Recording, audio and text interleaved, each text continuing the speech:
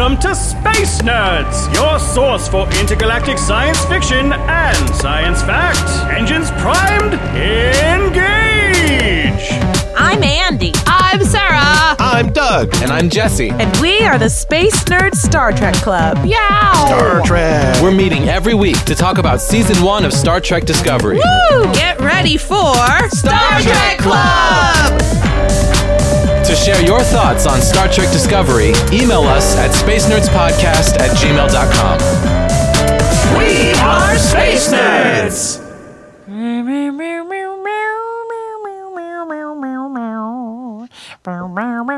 Ooh, wow. What's happening, fellas? What's happening, ladies? What's happening, Klingons? What's happening, people? I don't know what's going on. I'm confused. She's on the ship. Is she arrested? No, she's not. They're on a mission. There's a bug. Then they win. Then she's not. What's going on? I don't know. Is she Klingon? No. Vulcan? Yes. Human? Yes. Kind of. What? I don't know. Well, yeah. Welcome to Star Trek Club. Episode 3 of Discovery. Context is for Kings. What is going on? What is going on? If y'all don't mind, do you mind if I start today? Because I got feelings. We mind. Yeah, Hold them go back. for it. No, go. So- Unburden yourself, Jesse. I've been real excited to rewatch Discovery because knowing where this story arc goes, I thought maybe I would like this more the second time through. And That's true. spoiler alert, I don't. I don't like it more. I think this episode is terrible. I think it's so bad. I enjoy it. Like, I enjoy watching it. I did enjoy it more this time, but I felt like my estimation of its quality actually went down. I think this episode is terrible. I think it systematically disassembles everything that I liked about the first 2 episodes of Discovery, adds in a whole bunch of shit that I don't like, introduces a bunch of characters that are assholes that I'm supposed to be attached to for some reason. I don't know. And, you know, looking at this now, knowing that I like season 2, nothing that I like about Discovery is present in this episode. I just really don't like it. I feel like the writing is awful. I feel like it's so overly dramatic. It doesn't even try to make sense. Like, there's a version of this story that I would enjoy, but this is not it. But I liked watching it because Andy and I were just laughing at it. There was just like, so I enjoyed it because it was funny, because the dialogue was so terrible, and there was so many stupid, you know, like monologues. I feel like this episode makes Michael very unlikable. It introduces a bunch of people that are very unlikable, and I'm just like, why am I watching this show when it's over? What do you guys think? That's real. I was like, I'll go next because I don't have a lot to contribute because I don't know what's going on. Yeah. But I don't think the episode was as terrible as it was played up to be. But but maybe that's just because I didn't know what was going on. So it's like, well, it can't be terrible if I don't even know, right? But I'm too confused to hate it. Right, exactly. I definitely cooked breakfast while I was watching it, and I kind of would turn around and be like, I think I was listening, but I don't think it matters that I wasn't, because I don't think anything has changed. Yeah. Only once did I have to go back at the end when she was talking to her roommate about something with her parents, and then even when I went back and watched it again, I was like, nope, it's no clearer than when I wasn't listening. So, yeah. You know. Totally. Is that what's his name from Rent? Yes. Yeah. Yeah. And Harry Potter. What? Is he in Harry Potter? He's Malfoy's dad. Oh, we're talking about 2 different people. Yes. Oh. That is the Captain Lorca plays Malfoy's dad. Anthony Rapp. Oh, no way. I didn't know that. Yeah, and Anthony Rapp is a famous Broadway actor. And not to spoil, but there is also going to be another actor from Rent joining the cast. Wilson Cruz is so good, and he's in this show also. Really? Yeah. Okay, yeah, he showed up, and I was like, what? I know. Is this going to be the musical episode already? Hope so. Fingers crossed. But yeah, I didn't understand I have no idea what's going on, besides I know that she was supposed to go to prison, pretty much, and then they intercepted her, and homie was like, nah, bitch, come work for me. Yeah. And she's like, I'm not going to do that. I know who you try to use me for. And he's like, no, surprise, I'm trying to do this. And at the end, he's like, oh, surprise, I'm really not. Like, you got it. And you said you were confused. I know. That's a play-by-play of the entire episode. You really get anything in between, I was like, I don't understand who these other people are. Like, the fact that, like, when they were in... Okay, here are my questions. Yeah. When they were in the prison ship in the beginning, and there were the other prisoners, somebody did something that caused other people to die, and Michael was like, yo, homie, I knew people on that thing you did. But then I don't understand why when they were in the lunchroom for the first time, they picked a fight with her. Yeah. So those are two things. I don't understand the relationship between the other prisoners. Yeah, I don't either, but they're gone forever, so don't worry about it. Yeah. Okay, I was like, I don't. But that event that happened where people died, is that important to know? That's the pilot where there's the battle. They call it the Battle of the Binary Stars. That was when the Klingons and the Starfleet fought, and a bunch of ships blew up. So the last week's episode, and people now blame Michael Burnham for that, and she seems to blame herself. Is that what you're asking, Sarah, or are you asking, like, one of the other prisoners said they did something where people died, but Michael's like, oh yeah, well, I'm the mutineer who killed this many people? Or are you talking also about the ship? Because didn't Anthony Rapp's friend, who he was like video chatting with, also die in a recent...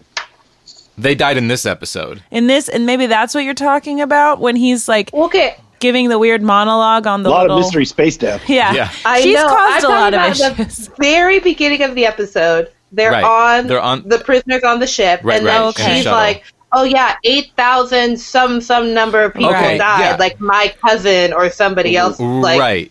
Doug's right. That's the answer Europa, to that question right? is they're talking about when Michael Burnham mutinied during the Battle of the Binary Stars, and the Klingons were attacking, and then, remember that one ship, like, rammed into the Klingons, or the Klingons rammed into this one ship, and then that ship, like, self-destructed? Yeah. That was the Europa, and then someone on the prisoner ship said, oh, I knew someone on the Europa. So they're talking about the ship we saw destroyed in the second episode. Yeah. Oh, okay.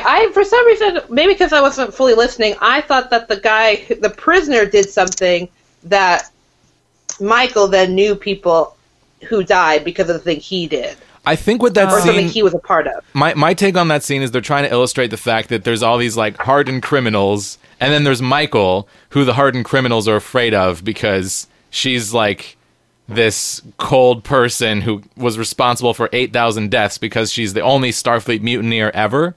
So I think they're just trying to set up the fact that the rest of the galaxy at large looks at Michael as this massive villain now. She's, like, notorious for her mutiny. Yeah.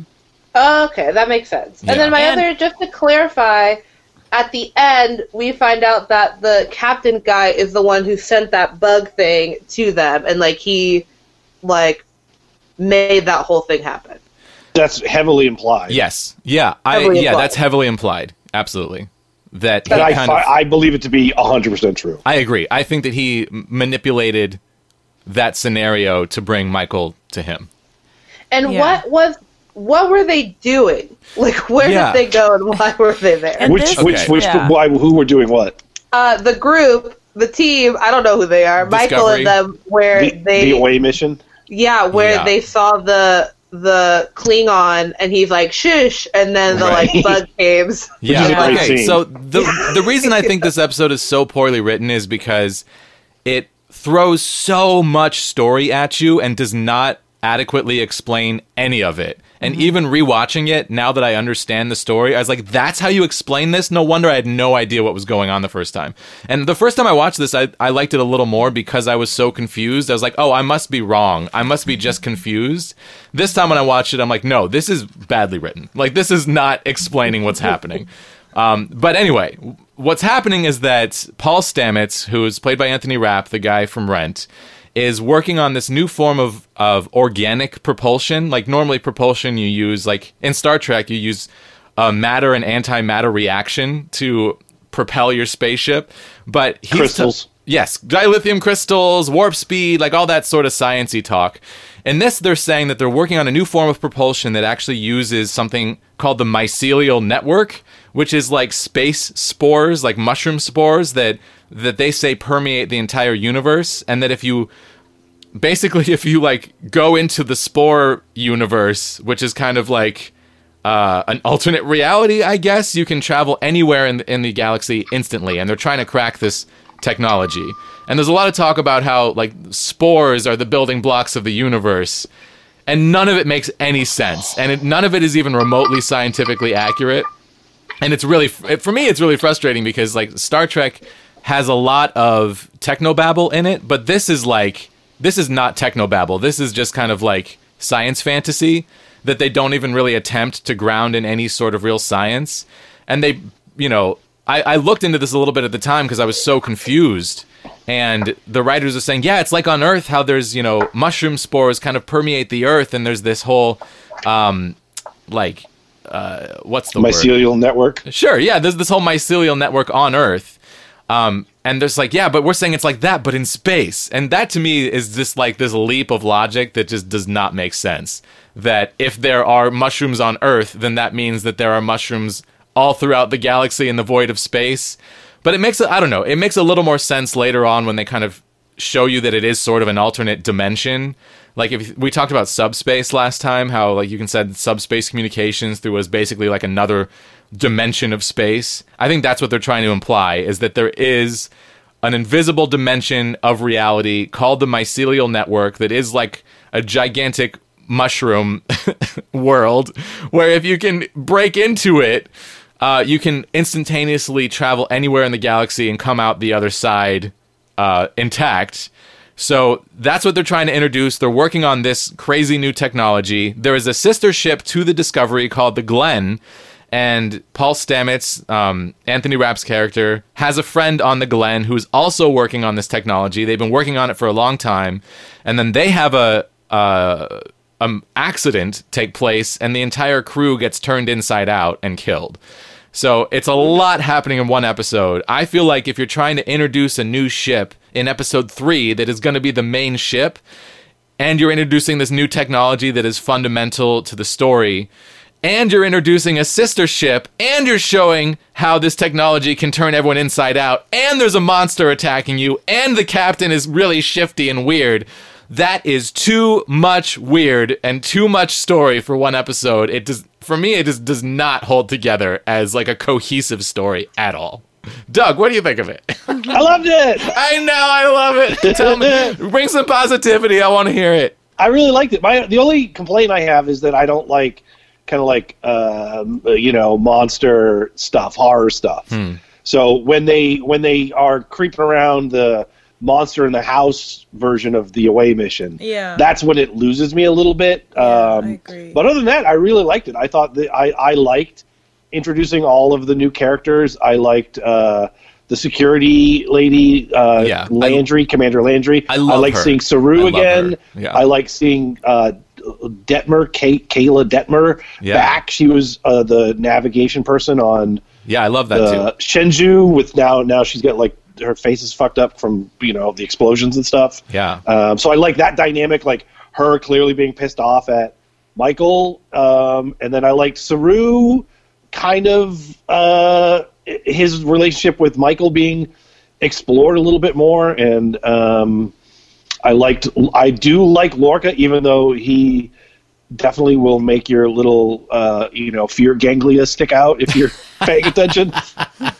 I do like that. I did like the Saru's line of like, he's a man who's not afraid of things normal people are afraid of. Yeah. I thought that was really nice. I really liked Lorca's dig against Stamets of like Saru saying, "Oh yeah, Michael's the smartest person I've ever met," and then Lorca saying, "And he knows you." Yeah, totally. I thought that was a sweet burn.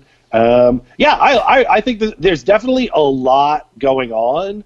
I think they go a little too far down the road of show don't tell, but I also think it's fine because none of it at this point is load bearing.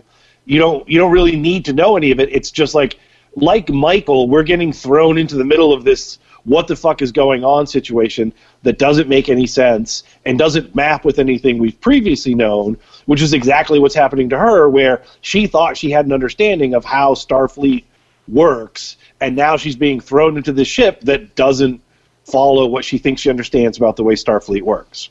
Yeah. Yeah, and there's a lot of interesting plot elements here, like being thrown onto a ship where you have these black comm badges and secret rooms, and people are like, is this a science vessel? Like, no, this is Discovery. Like, what does that mean? Right. And, I mean, for me, it's a little frustrating. A lot of stuff in this episode is not really paid off later, or just kind of abandoned in season 2. Like, this whole... Like, I forgot that Discovery was a science vessel. I straight up forgot that, because it's, like, never mentioned again. Yeah. Right. Yeah. But, yeah, I mean, there is, like, good stuff. I love Landry. Rekha Sharma is such a great actress, and I'm always happy to see her. And this, like, badass, hardcore, you know, female security officer that we've never seen the like of before. I'm looking at you, Tasha Yar. Like, she's real hardcore. I really like it. Yeah, and I do love, what's the navigator's name? Kayla something? I think it's like Detmer. I think you're right, Detmer. Yeah, because like I noticed when we watched the first 2 episodes, like that she was on the Shenzhou and didn't have her implants. Right. And she gets them from the obviously. That's right. And they like make a big deal about. She turns and yes, you know, that's what I was just going to say. That Burnham shot when she like looks at Burnham, you can see in her eyes like, you're responsible for what happened to me. This is your fault, and you know she has to see that all the time after this. Yeah. What about you, Andy? So. Oh, sorry, Doug. Oh, and I like Tilly. That was my last. Oh, yeah, Tilly. Tilly's... Well, I want to talk more about Tilly, but let's hear what Andy's thoughts are. Yeah. Tilly deserves a breakout session. I agree. Tilly... Do you know what's funny is I remembered really loving Tilly. Like... and I actually even remembered liking Anthony Rapp's character. But then watching this episode, I didn't really like either of them. So they're both worse in this one. Yeah, I think we grow to like. I think they become much more likable as we go on. But right now, I'm just sort of like, Tilly seems like this kind of. I mean, I know that she has some adjustment issues, but like self-important, bratty, privileged girl that, and she's funny and neurotic, and I like that in a character, but it doesn't outweigh her downsides yet. But I know we'll grow to love her more. And then Anthony Rapp's character, like that speech he gives in the shuttle as they're like heading to the ship that they go for the away mission, is so annoying. To me, it was like, now let me tell you everything that I know about science. Yeah. Okay, little girl. You know, and just like, oh great, you're trying to show us how smart you are. He like criticizes her for that, and then he goes off on this huge thing about not biology and, or what is it ever he says? Biology and physics. And physics, biology as physics. Yeah. And I think that's something I had an issue with throughout the episode is nobody was really, I mean, there were a few moments where people did, but nobody was really speaking the way anyone would speak ever. Right. And like, it's funny, as a musical theater performer, and maybe Sarah, you can relate to this, like there are certain musicals where you go and you're like, this is just too much. Like, even for a musical, like the scale of this show makes me not invest in anybody because it all feels like this huge weird facade, you know? And I think that I ran into that in this episode. But I did. Yeah, I mean, it just really feels like we're in a totally different show all of a sudden from the first 2 episodes. But what I do remember is like settling into this new place that we are and enjoying aspects of it. I still have so many questions, even though I'm watching it for the second time. Like, just to quickly go back to the mycelial network, when she goes into that chamber and he's kind of explaining, or what's his name? Lorca.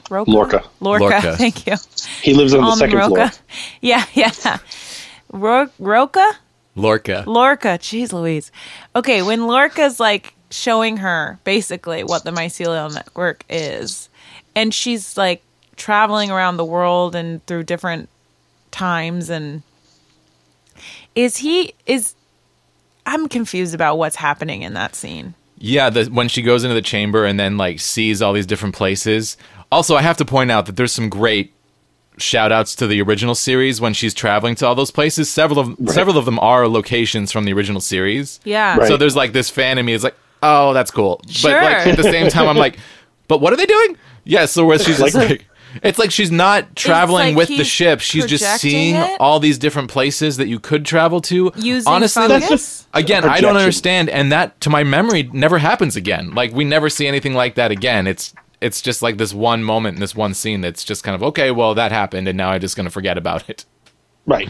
That's about right. Yeah. Okay, well, that's fine. I just didn't know if somebody understood more than I did. But My take is that they're just trying to illustrate the fact that this network is connected to everywhere, and you can instantly be anywhere. But not. And that they're like super magic space mushrooms. Right. Yeah. Yeah, like, this exact technology in a different show, I would like so much more. Like, if it was in, like, Doctor Who, it'd be fine. You know? Like, Doctor Who regularly dives into space magic. They don't really try to be scientific, but Star Trek has generally tried to ground their science fiction in some sort of science. They've tried to avoid space magic and be more into the sci-fi, and I know that, and Doug's giving me a funny face, like, this is just my opinion of... They also mean Apollo, you know? I mean, like... Sure. I mean, no, yeah, but, like, Apollo is a person that existed, and time travel is, like, a thing that, you know, they go into a lot. And sure. And but this is just my personal bar for what is too far, I guess. Yeah. Absolutely. This. I'm not trying to argue the point. Yeah, but your bar is just in a different place, which is, you know, makes you. They introduced Q, and as far as I'm concerned, they threw the bar in the ocean and said, sure. "Fuck all y'all. Science doesn't matter anymore." And I feel like I'm going to hold true to that. Sure. Yeah, and like for me, that never. I feel that never hit me that way, because what they do with Q is examine humanity and also say that, like, maybe there's this potential future for beings where, like, thought and reality can become interchangeable. And there's, like, some really interesting, like, scientific notions there, even though it is way out there in space magic. Like, no doubt, Q is a fucking space wizard. Right. But somehow he's no Trelane, but still. Yeah. But he's trying, and for some reason that, like, doesn't rub me the wrong way, and I know that rubs a lot of people the wrong way. I can think of nothing else when I'm watching Star Trek. Yeah. Then why isn't everyone freaked out that Q exists? Yeah, totally. It's like God is real and he's an asshole. Yeah. And he's really obsessed with this one particular bald space captain. Like, that's fucking strange. Red alert. That's strange and weird. Yeah, totally. And this is just a personal taste thing. And for me, this episode is just like a bridge too far in so many ways outside of my personal taste. It's funny because you love Mario. I would have thought when they introduced mushroom warp tubes to Star Trek, you'd been all over it. True. So true. Da-na-na-na-na-na. Yeah, I don't know. It just hits me the wrong way. Well, I want to get into our Tilly conversation. Yeah. Well, okay, so there's a part of me that really relates to Tilly because I'm allergic to everything, and like this hypoallergenic... Wait, which one's Tilly? Tilly's the redheaded roommate. Curly-haired redhead. Okay. Yeah. Mm-hmm. And there's a part of me that is neurotic, and I've had to kind of, you know, like learn how to be more comfortable socially over the course of my life. And there's a lot of her that I relate to. And I did like her the first time I watched this. And now coming back to this, I'm like, I kind of miss this neurotic Tilly because, spoiler alert, but she kind of like gets a little less neurotic as time goes on. And I like this whole plot point of like, I'm going to be a captain someday and her kind of working towards that. But the dialogue that she has in this episode is so like, I guess it's not even Tilly that bugs me as much as Michael's reaction to Tilly. Like, Michael is just a completely different person in this episode than we saw in the first two. And she seems to have completely forgotten what her personality is. And there's an argument to be made that says, well, she went through trauma and she is like grieving, she's given up, and she's reverting back to her more Vulcan self. I guess that's what is kind of implied, but the way that she interacts with everyone really like annoyed me throughout the entire episode. And she's just so mean to Tilly at first. I'm like, why is she so mean? Like that whole scene just kind of disturbed me. Oh, yeah, she's just mad at the world right now. I think it's fine. I think this is a case of the motivations don't seem unreal to me, but I can understand being frustrated because it's the result of bad situations. But I think that it's still portrayed well and acted well, but it is terrible situations that you're seeing. Like Burnham at the very beginning is effectively, I think, a form of like suicidal. I mean, their ship is about ready to, the prison shuttle is getting ready to be torn apart. Right. And everyone else is like, panicking. We're going to die. Let's figure this shit out. She's like, finally. Yeah, right, totally. Come get me. I agree. I think that she was happy to die. And then I think that kind of carries through for the rest of it. And now it's like, oh, oops, Uber Eats ad popped up there, and I swiped it away, and it came up. So then the rest of the episode is like, well, now her release has been snatched from her, and she's thrown back into the ship, and now they're like, oh, and you have to get to work now. Okay, so now I got to go to work, and then when she goes to work, the people that she's working with are like, you're fucking awful. None of us want you here. So I think the whole thing is just like a bad situation, and we're seeing someone in a bad situation, and Saru is the only person I feel like we see in a better light than we did before. Yeah. You know, Saru is kinder and has, I don't want to say lightened up a little bit, but there's a different dynamic between him and Michael than existed before. So now this is reset all the other relationships. They're all very toxic, and Lorca is definitely, you know, a shitty guy manipulating the situation. But then the subsequent episodes, I do think that the characters kind of settle in and it makes more sense.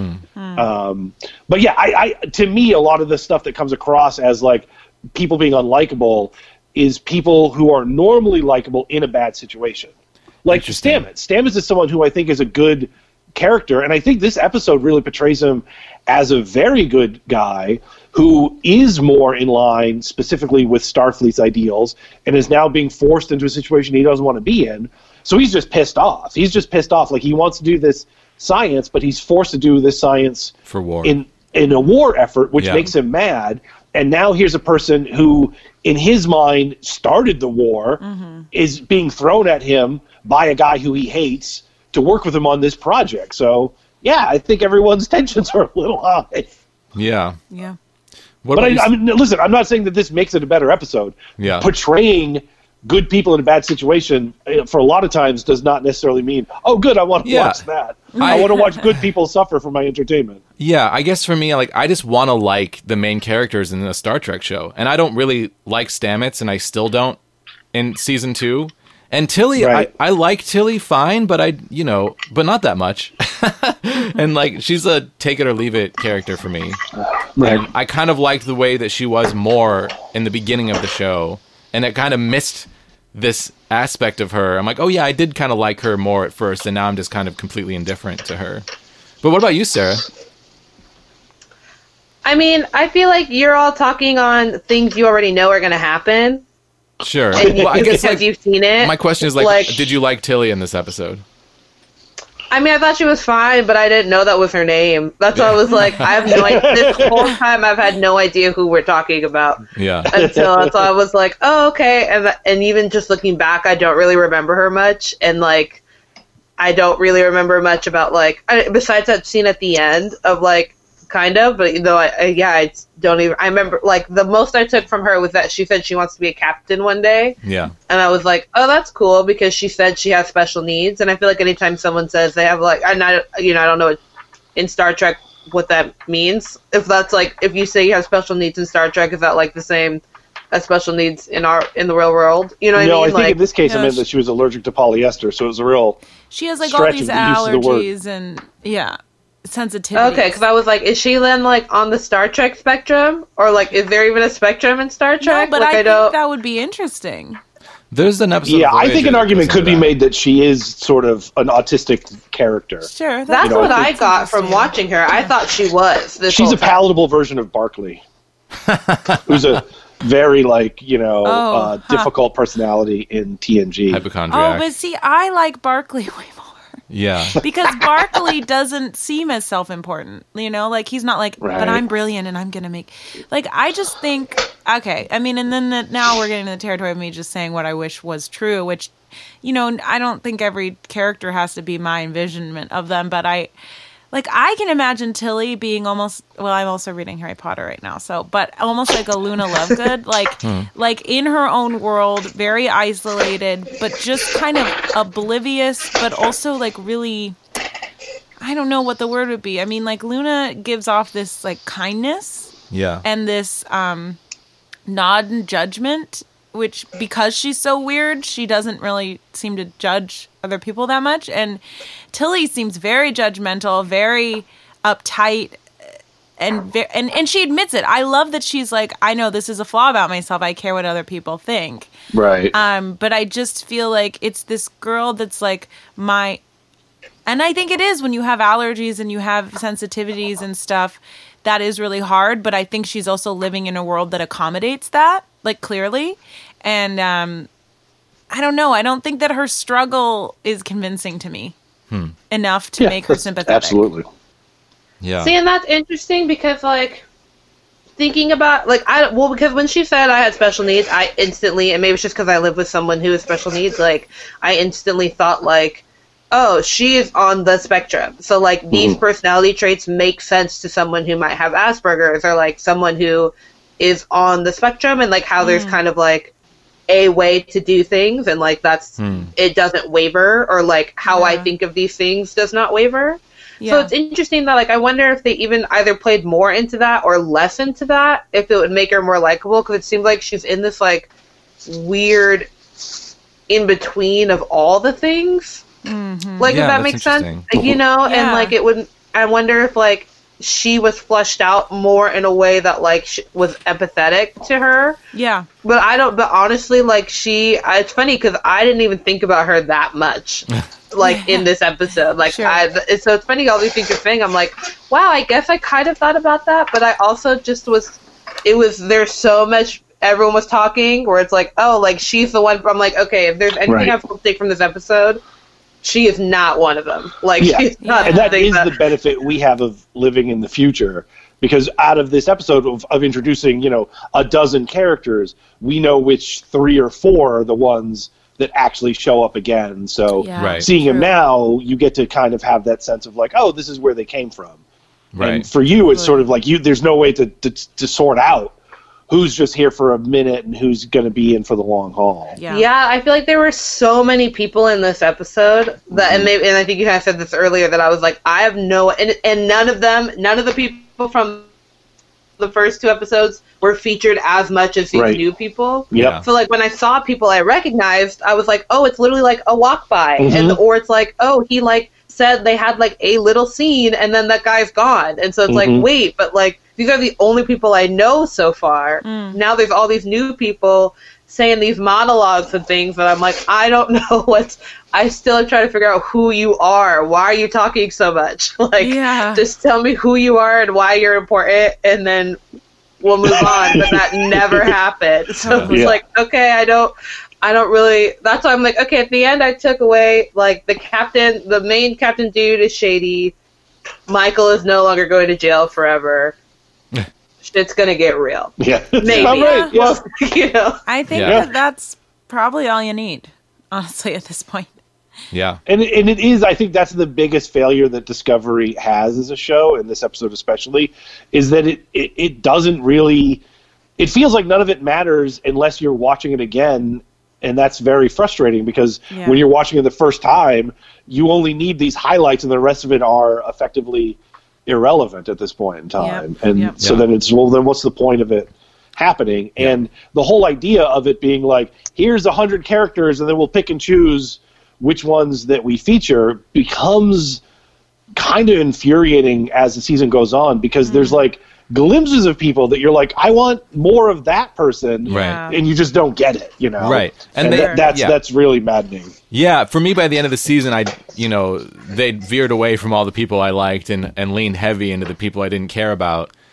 and it's frustrating. I mean, like the first 2 episodes, like I love Giorgio. Captain Giorgio is an amazing character, and such a great statement to have an Asian woman captaining the ship. And then all of a sudden, we're back to having a white man captaining the ship, and he seems to be kind of a dick. Yeah, I'm like, well, that's a step down. And then all of the characters that we met in this episode are white, and this show was like talked about being more diverse. And then they were more diverse for a second, and then were less diverse all of a sudden. And yes, I mean, the main character is a black woman, and that's great. But I also feel like her characterization so far doesn't make sense. Even knowing where it's going, it still doesn't quite make sense to me. Like, why is she so, like, why is she reacting to things the way she's reacting to them? Like, who is she? I don't get a strong sense of it from the script or from the performance. And I feel that way about, like, all the characters except for Lorca. I feel like Lorca's the performance, like, yes, I know who this guy is. This guy is, he's like this guy who's in charge and might be kind of dangerous, and we need to watch out for him. So that I get, Yeah. And Saru, I Lorca's feel like I know who that is. Oh, sorry, I was just making sure. Lorca's the main... The captain. Captain, okay, sorry. Yeah. The evil guy. Yeah, so for me, this episode is like a massive step backwards for the show. It basically like took the promise of the pilot, and it's like, oh, well, this is the show you actually get. And when I watch shows, I'm always expecting them to, kind of like add and remove tension, or like progress, or, devolve the story. Like if you have a Star Trek show and everything is going awful, then it generally the arc of it is going to be, let's see how we can make this go better into our futuristic ideals. And I just feel like this episode is like way too far of a backwards step. If we're going to like show you the ideal Starfleet ship on the Shenzhou, and like show you this version of Star Trek that you want to see, and then we're going to show you something completely different that you don't actually want, and then kind of slowly build this crew together and slowly make these people love each other and kind of bring these people together and get this crew back on track. I'm like, well, now I don't care, like we've just like taken what I want, you've tantalized me with it, and now you're saying, well, you get this instead, and maybe it'll become what you want eventually, maybe it won't, you don't know, and you have to keep watching to find out. And I'm like, I don't care, I don't want to find out now, I don't like it.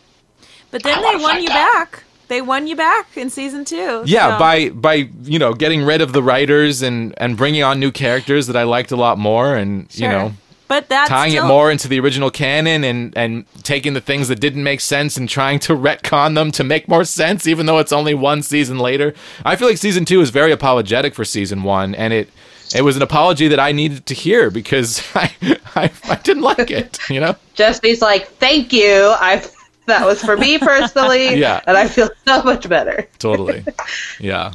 But I do enjoy watching it so I can laugh at it, because to me it's like there's so many monologues that are just laughably bad and just kind of like just silly. I don't know. Yeah, it's funny though. Like I'm realizing watching Star Trek as a whole is really making me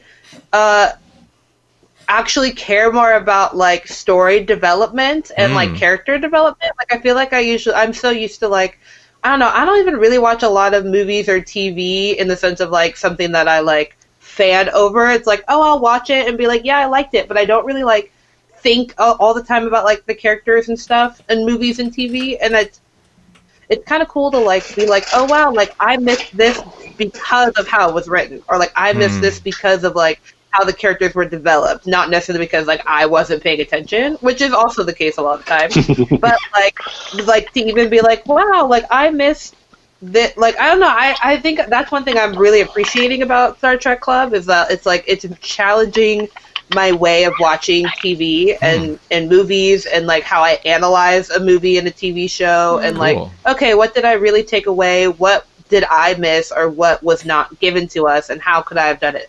Maybe how could I have done it differently? Because it's like, even thinking of all these characters, and it's like, wow, yeah, you gave me all these characters, and it would have made such a difference to be like, even if someone was like, oh yeah, I'm this dude, and like, I do this. And then in the episode, like, seeing it, like, being told and seeing, it's like, oh, I guess I, like, usually you would think I don't want to be, like, spoon-fed this information, but it's also like, but without it being given to me, then I don't know what's going on. I need a little bit of spoon. Yeah, and so it's like interesting. I don't know. It's like it's to me it's very fascinating and like really fun to think about it this way, and to also be like, yeah, I don't understand. But like, this is why I don't understand, and this is why you all are here to be like, yes, we've seen this and we understand. But I don't know. I'll just say I appreciate and like really love what we're doing because it's challenging my way of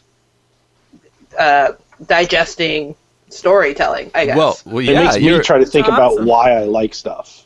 Right. Yeah. If I watch something and I'm like, oh, I like this, or I don't like it, I don't often dwell on why I do or not. But when later I'm going to explain to somebody why I did or didn't like it, Star Trek Club, it does make me ponder about it, like, oh, why did I? Yeah. Or, so, just sometimes stuff that similar things can make me react in very different ways, where I can forgive something at times that I will also in the future be like, no, that's not good. Yeah, and I'm always thinking about why I like or don't like things. Like, that's my normal state. And it's a huge part of why I started podcasting, is because for me, it's like the way that I react to the things that I'm watching is like a huge part of my identity in a weird way. Like, loving Star Trek is a huge part of my identity. We were just watching it was actually Legends of Tomorrow. It wasn't it was me. I was just watching this. I watched the Elvis episode yesterday. Right. Nate is telling Amaya about music and how like having a moment together over music, why that matters.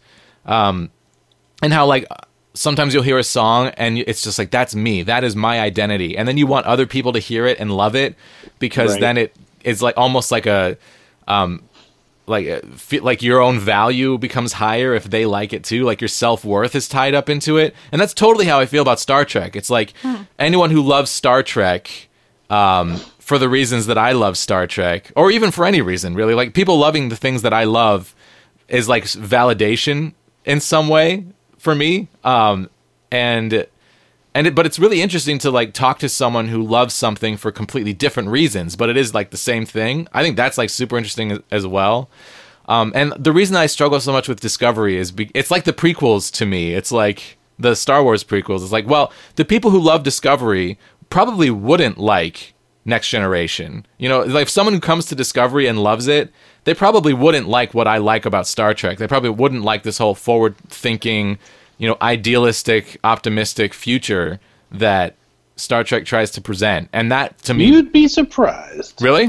Well, I want to be. I mean, I hope I'm wrong. But when I watch it, I'm just thinking about the fact that, like, this kind of bums me out on this level of, like, this is not, getting the idea across that Star Trek has always tried to. But then Season 2 did, in a huge way for me. And it really...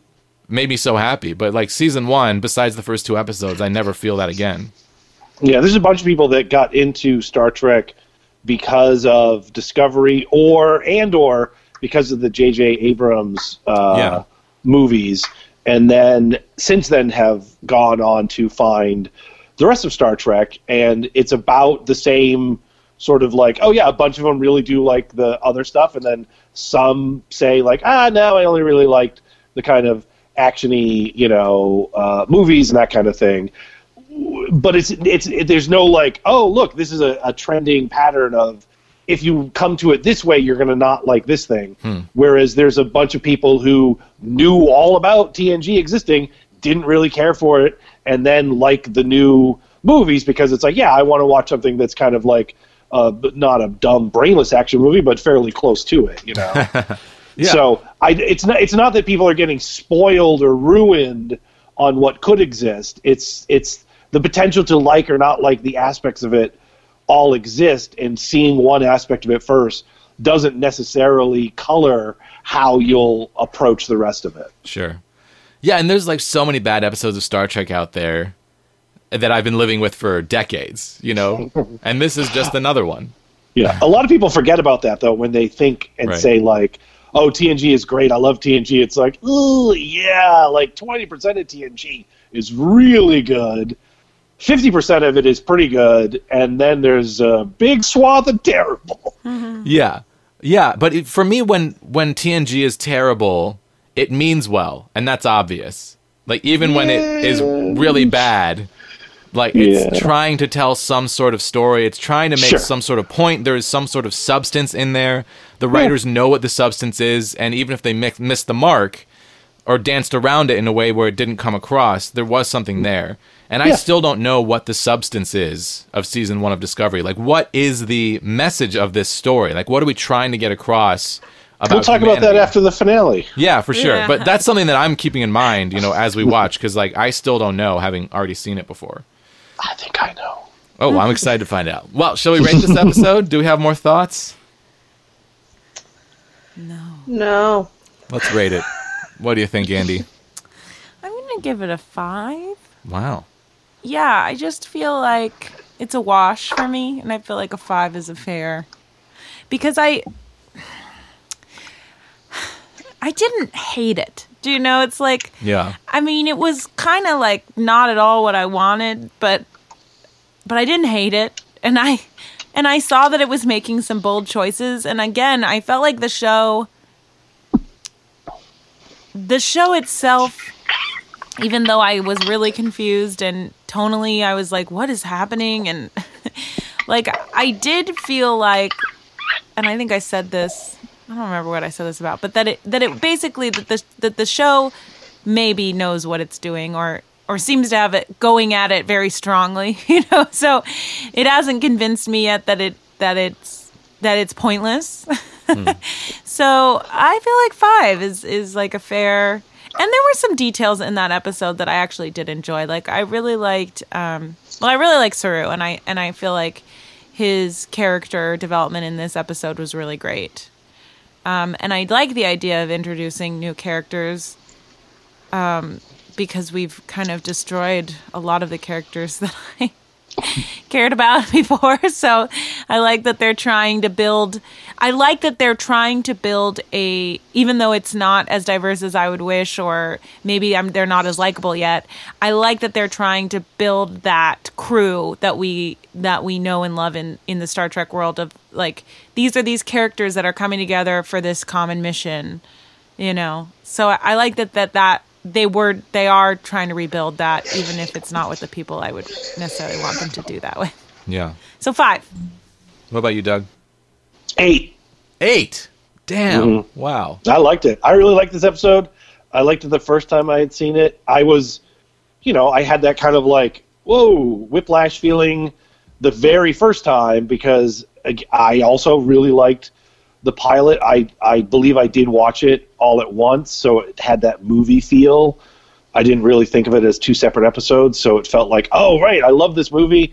Can't wait to see the series based on it, and then find out, like, oh, it's just a couple of the people from the movie, and it's very different. Okay. Yeah. Huh. But then very shortly after watching it, I was interested. I wanted to, they do their little, like, mystery box stuff, and I wanted to know what was going on, and I really, really liked the new, and I still like this kind of new take on Star Trek, of it being like, it's a dangerous, deadly world, and it's not a kind of clear black and white utopian, here are the good guys that are all humans, and here are the bad guys that are mostly aliens. So in rewatching it, I still really like that. I like the introduction of the new characters. I see the seeds that are being planted for future things, and those things didn't make it. I was worried that I would rewatch it, and I think it'll happen for some of them, and like it less. But this one, I was like, oh yeah, okay. If they continued in this vein for the rest of the series, I think more people would have really loved season 1 of Discovery. But I don't think that they maintained this level of quality, what I consider to be level of quality, for the rest of the season. Yeah. What about you, Sarah? I feel like I'm like thinking like 5.5, maybe a solid 5, because I agree with Andy that, like, I didn't hate the episode, like, but there are definite things that I was like, I feel like I really could have just, like, I mean, I cooked through a lot of it, still watching and listening, but still didn't understand. Yeah. And I don't think it's the fault of me cooking. I think it is the fault of just some things that weren't laid out truly as someone who knows absolutely nothing about this world and like nothing about the hints or the things that are being dropped for the future. Yeah. So I also don't, and I guess there were like main points, like I got the main points, but I don't know why I should be interested in them yet, in a sense. Like they're not laid out in a way that like makes me root for anybody, like not really even Michael at this point. So it's like I'm interested. I feel like a 5 is like a neutral ground of like it could definitely get better, it could get worse, but like it was still like a fine episode. Like they still it's wrote acknowledging it exists. Yeah, exactly. Like it is in the world, and I watched it. Yeah, yeah. I think I'm gonna give it a 4. For me, it's like a stylistic thing where I just really don't like the writing of this episode. I don't like the dialogue. I don't like the character interactions. I don't like the way the plot is presented. I agree with you, Sarah, that it is presented in a way where it doesn't make me like feel like I'm supposed to care about it. And I think about like my favorite things, like one of my favorite movies is Indiana Jones and the Last Crusade, the one with Sean Connery. I love that movie. And in the beginning of that movie, like you're going to go on this quest, and I'm not a religious person. I don't know anything about like the Holy Grail, like the Cup of Christ. I didn't know what that was the first time I watched the movie. But it explains everything to you, even if you know nothing, in a way that is like artfully done and sets up this really great story momentum where you're like, wow, I really care what happens. And on top of that, we've got like, Indy's dad's diary, and like his dad's been kidnapped, and it's all personal immediately, And I just like care so much about where the story's going to go. And then the action and the adventure feel like they matter because they are barriers to us getting where we need to go and where you care about getting to. And in this episode, it's just, for me, it's just all flash and no substance. Like I don't like the techno babble, the science babble. I mean, the show, it looks great. Like it's a beautiful show. I love the design of the Discovery. I think that it's pretty flash. Yeah, it's a beautiful ship. I mean, I think it's based off of, isn't it based off like Ralph McQuarrie drawings for the scrapped Star Trek Phase 2 project? I think so. I'm not sure. But I really like the design. It's got this like cool Starfleet retro feel to it. Yeah, I mean, I really like the way the bridge looks, and there's so much about it that's like really cool for someone who likes things that take place in outer space. And I do like seeing like some of the characters again, but I don't like the new characters, and the way everyone talks to each other just kind of infuriates me. It's very soap opera-ish. And there's like this sort of like sterile heightened dialogue in Star Trek that I actually really like, even though it's kind of sterile. And like Next Generation, people are like a little formal with each other, but I kind of like it. And this one, it feels like everyone's just mean to each other and mad at each other and giving a speech. Yeah, and everyone's speechifying all the time. And it just feels so forced in a way that I just really don't care for. It's why we stopped watching This Is Us. Yeah, yeah. Like if everyone just jumps into speeches all the time, I can't. There's a lot of reasons to stop watching that. Yeah. Fair enough. And I'm in season 3 and probably will keep going. Of This Is Us. Yeah. I think we made it to. We were in season 3. I think when we. Yeah, I think so. When we just like we didn't even intend to stop. It's just like every time we watched it, it was such a slog that we just. Do you have HBO? No, I did, but I don't anymore. What do you recommend? Years and Years is recommend. I highly recommend Years and Years. Years and Years. Oh, and also Avenue 5. It's sci-fi stuff. I really want to watch Avenue 5. Yeah. So good. It looks. I love Hugh Laurie. Yeah. Well, I interrupted your rating. Oh, sorry. Oh, it's a 4. It's fine. Yeah. I mean, there's some things I like about it, and I think we've gone over those. So I feel like those things all kind of add up to about a 4. But my confusion and my frustration. I mean, maybe my confusion and frustration are strong with this one. I'm almost talking myself down, but I'm going to stick with that 4. But this episode does not make me excited to see the next episode. Even the first time I watched it, I'm like, oh, I'm now full of dread. I'm going to watch the next one as soon as we're done with this. I will say this. Jesse and I just watched the first episode of the second season. No, the second episode of the second season of Outlander. Yeah. And we knew what was going on for the most part, but what was going on was so boring we didn't care. We didn't care. So I think I would rather not care because I don't know what's going on than not care because I do know what's going on. Wow, that's a great point. So I think understand that's why... it and I'm bored. Yeah. Yeah. Like, why is everyone watching the king trying to take a shit? I don't understand. No, I do kind of, but Shitting I is don't for care. Yeah. Yeah. Yeah, that's a really good point. And even when I'm laughing at the show, I'm still tuned into it. Like, it's not losing my attention. Yeah, it's definitely... So it gets a 4. Yeah. I feel better about that 4. Yeah. Well, in some different news, but related news, LeVar Burton has confirmed that he's coming back for Star Trek Picard Season 2.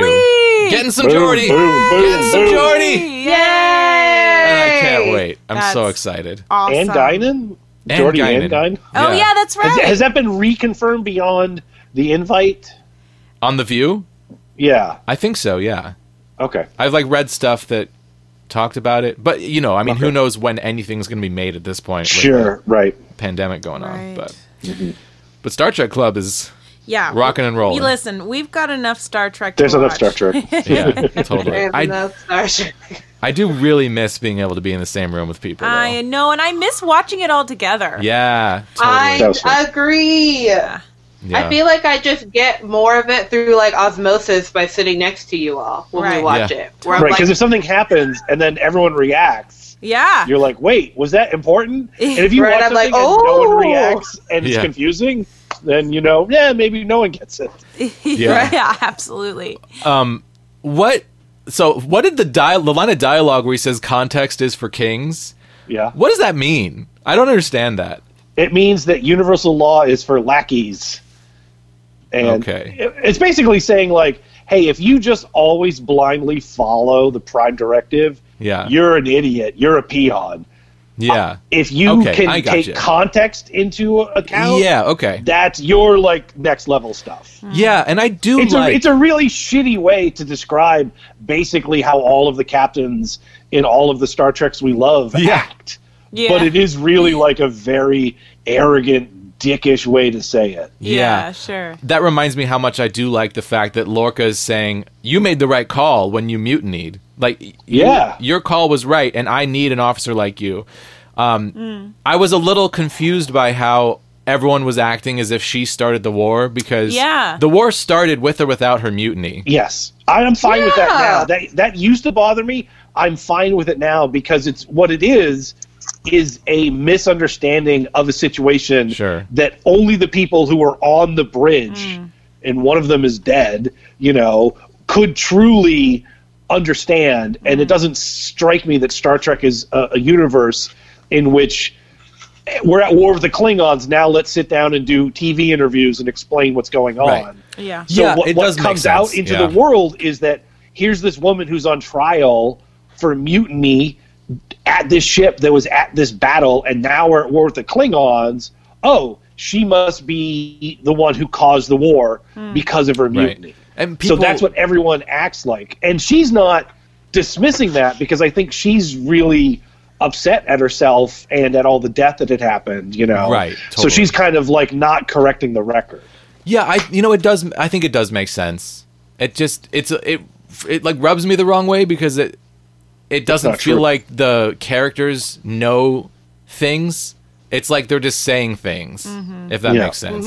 Well, they're reacting to false information. Sure. But I think that it's in-universe makes sense. What would bother me is if they were they show us the pilot, and then everyone explicitly talks about as if it didn't happen that way, That's the kind of I was talking about headcanon and things making sense.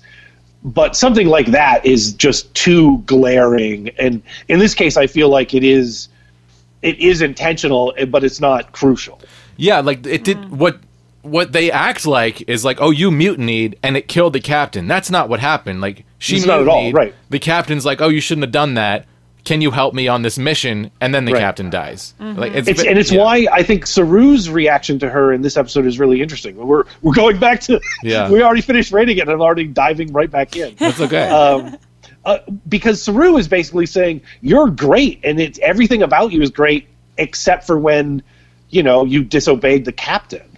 He doesn't say you're responsible for the war. You're responsible for all these deaths. You're responsible for Philippa Giorgio dying. Right. Mm-hmm. He's just saying, you're great until you did this one thing, and then that's not cool. Yeah. But yeah, I think then in general, everyone else blames her explicitly for the war and for the deaths. People love a scapegoat, and that does make sense. Well, yeah, and she's more than willing to take up that mantle. I think because she has self-hatred and guilt. Yeah, so this is a way to kind of continue to flagellate herself and allow everyone around her to pile on and give her the punishment she feels she deserves. I know we're trying to wrap up here, but I have to say I love the captain's ready room.